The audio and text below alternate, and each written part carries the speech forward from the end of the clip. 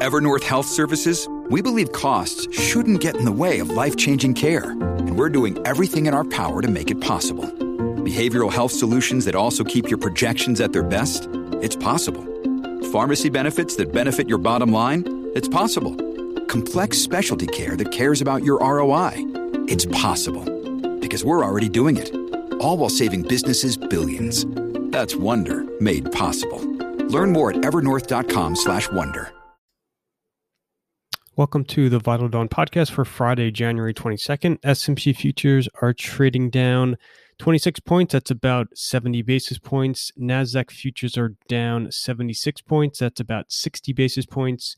The major European indices are off about 1%. You're seeing underperformance in cyclical value, so basic resources, banks, energy, etc.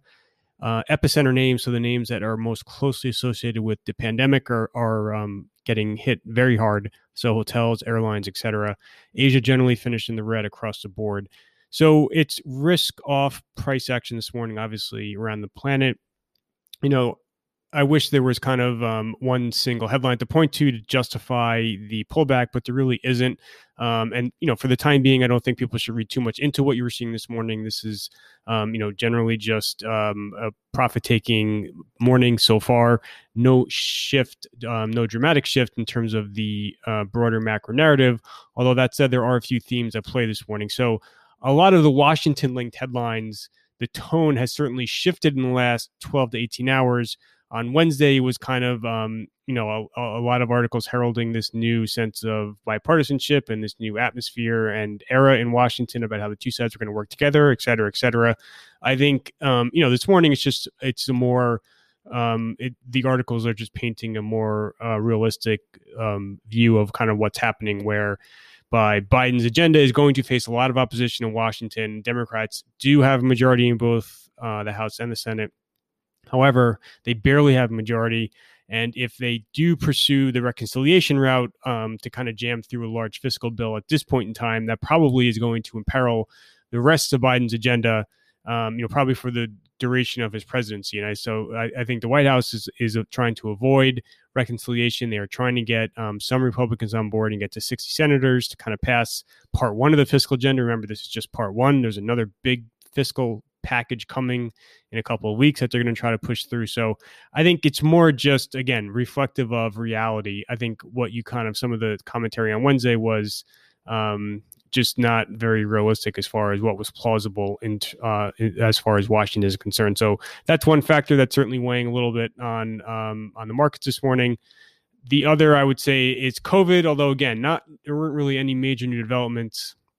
You are just kind of seeing the tenor of focus shift away from vaccine optimism a little bit back towards just the near-term backdrop of, elevated cases, elevated hospitalizations, more lockdown announcements, et cetera, especially in Europe. There was an article that hit last night talking about how Japan is going to cancel outright the Olympics. The government came out and denied that report. That's just kind of feeding into the sense that you are still looking at, a very grim backdrop, at least for the next several months, before you start to see the vaccine pace really accelerate. You saw a bunch of movies get delayed again. So James Bond, which is kind of watched very closely as the big marquee movie that's due out, that was pushed from back until the end of this year. So again, that's the latest pushback for that movie. And just, again, pointing to how COVID is still creating enormous problems for certain pockets of the economy. The flash PMIs were out this morning. This is the first look at the month of January in terms of the broader economic landscape. They really weren't horrible, and I don't think they really should be surprising to anyone, but they do suggest that there was a downtick in economic activity in January versus December. Obviously, COVID is playing a big role. Services in particular getting hit versus manufacturing, which is holding up better. No one can really blame earnings for what's occurring this morning. There were certainly some disappointments in the U.S. last night. IBM is probably the big one, but all the other reports out of the U.S. last night and Europe this morning were generally pretty positive. Intel put up spectacular numbers for Q4. The guidance was ahead for March. You certainly can take issue with the lack of clarity around manufacturing. That was supposed to come last night. That's now going to wait until the new CEO takes over. But in general, just the pure numbers were very strong. Siemens issued an upside pre-announcement. Volkswagen just came out a couple of minutes ago, issued positive commentary around Q4. Remy Cointreau, the the liquor company in France had very positive numbers. CSX, PPG, Seagate, they weren't spectacular last night in the U.S., and they're probably not going to rally the names, but just on a fundamental perspective, very strong numbers. So earnings are still, coming in very well for Q4. Certainly in financials, one can make the case that a lot of the upside is illusionary, and it's just kind of this reverse of some of the credit provisions that took place in 2020. And that's fair. But still the Q4 season is very strong. So it's very difficult to kind of blame earnings.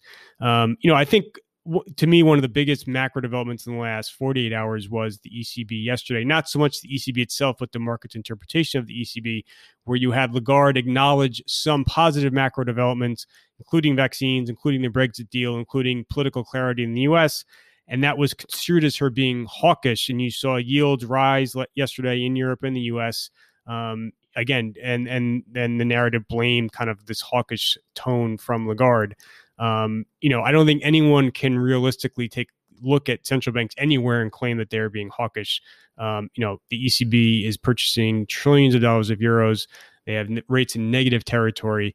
But I think that kind of speaks to the heart of what is the market's biggest issue right now, which is this kind of inherent contradiction sitting at the heart of the bull thesis, where investors assume they can have enormous stimulus, they can have this vaccine-induced economic boom, and expect yields not to move up at all, thus preserving the multiple expansion that you saw in 2020, which was driven by the collapse in yields.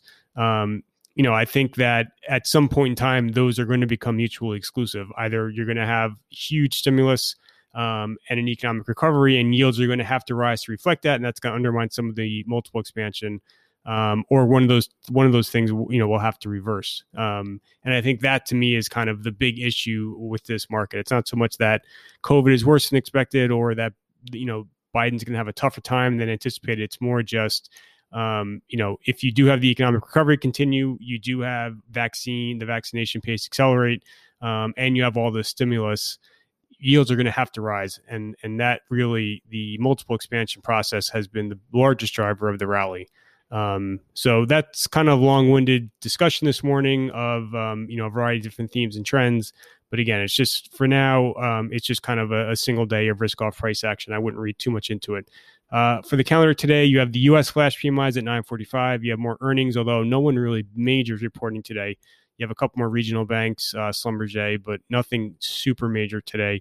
As far as earnings are concerned, obviously you're going to have the focus stay on Washington. Biden is due to make some more announcements, a couple of more executive actions, including expanding food availability to in the U.S. to the families that are going hungry, and then any more developments as far as the whole fiscal processes in turn logistics around it.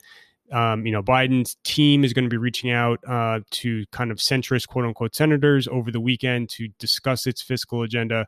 The House is going to start working next week in terms of drafting some of the bills. But again, the House isn't the problem. The big issue is the Senate, and then reconciling the House and the Senate. Just quickly looking into next week, you have a few macro events, including the Fed on Wednesday. You're going to have the first look at Q4 GDP in the U.S. on Thursday, and then Germany on Friday.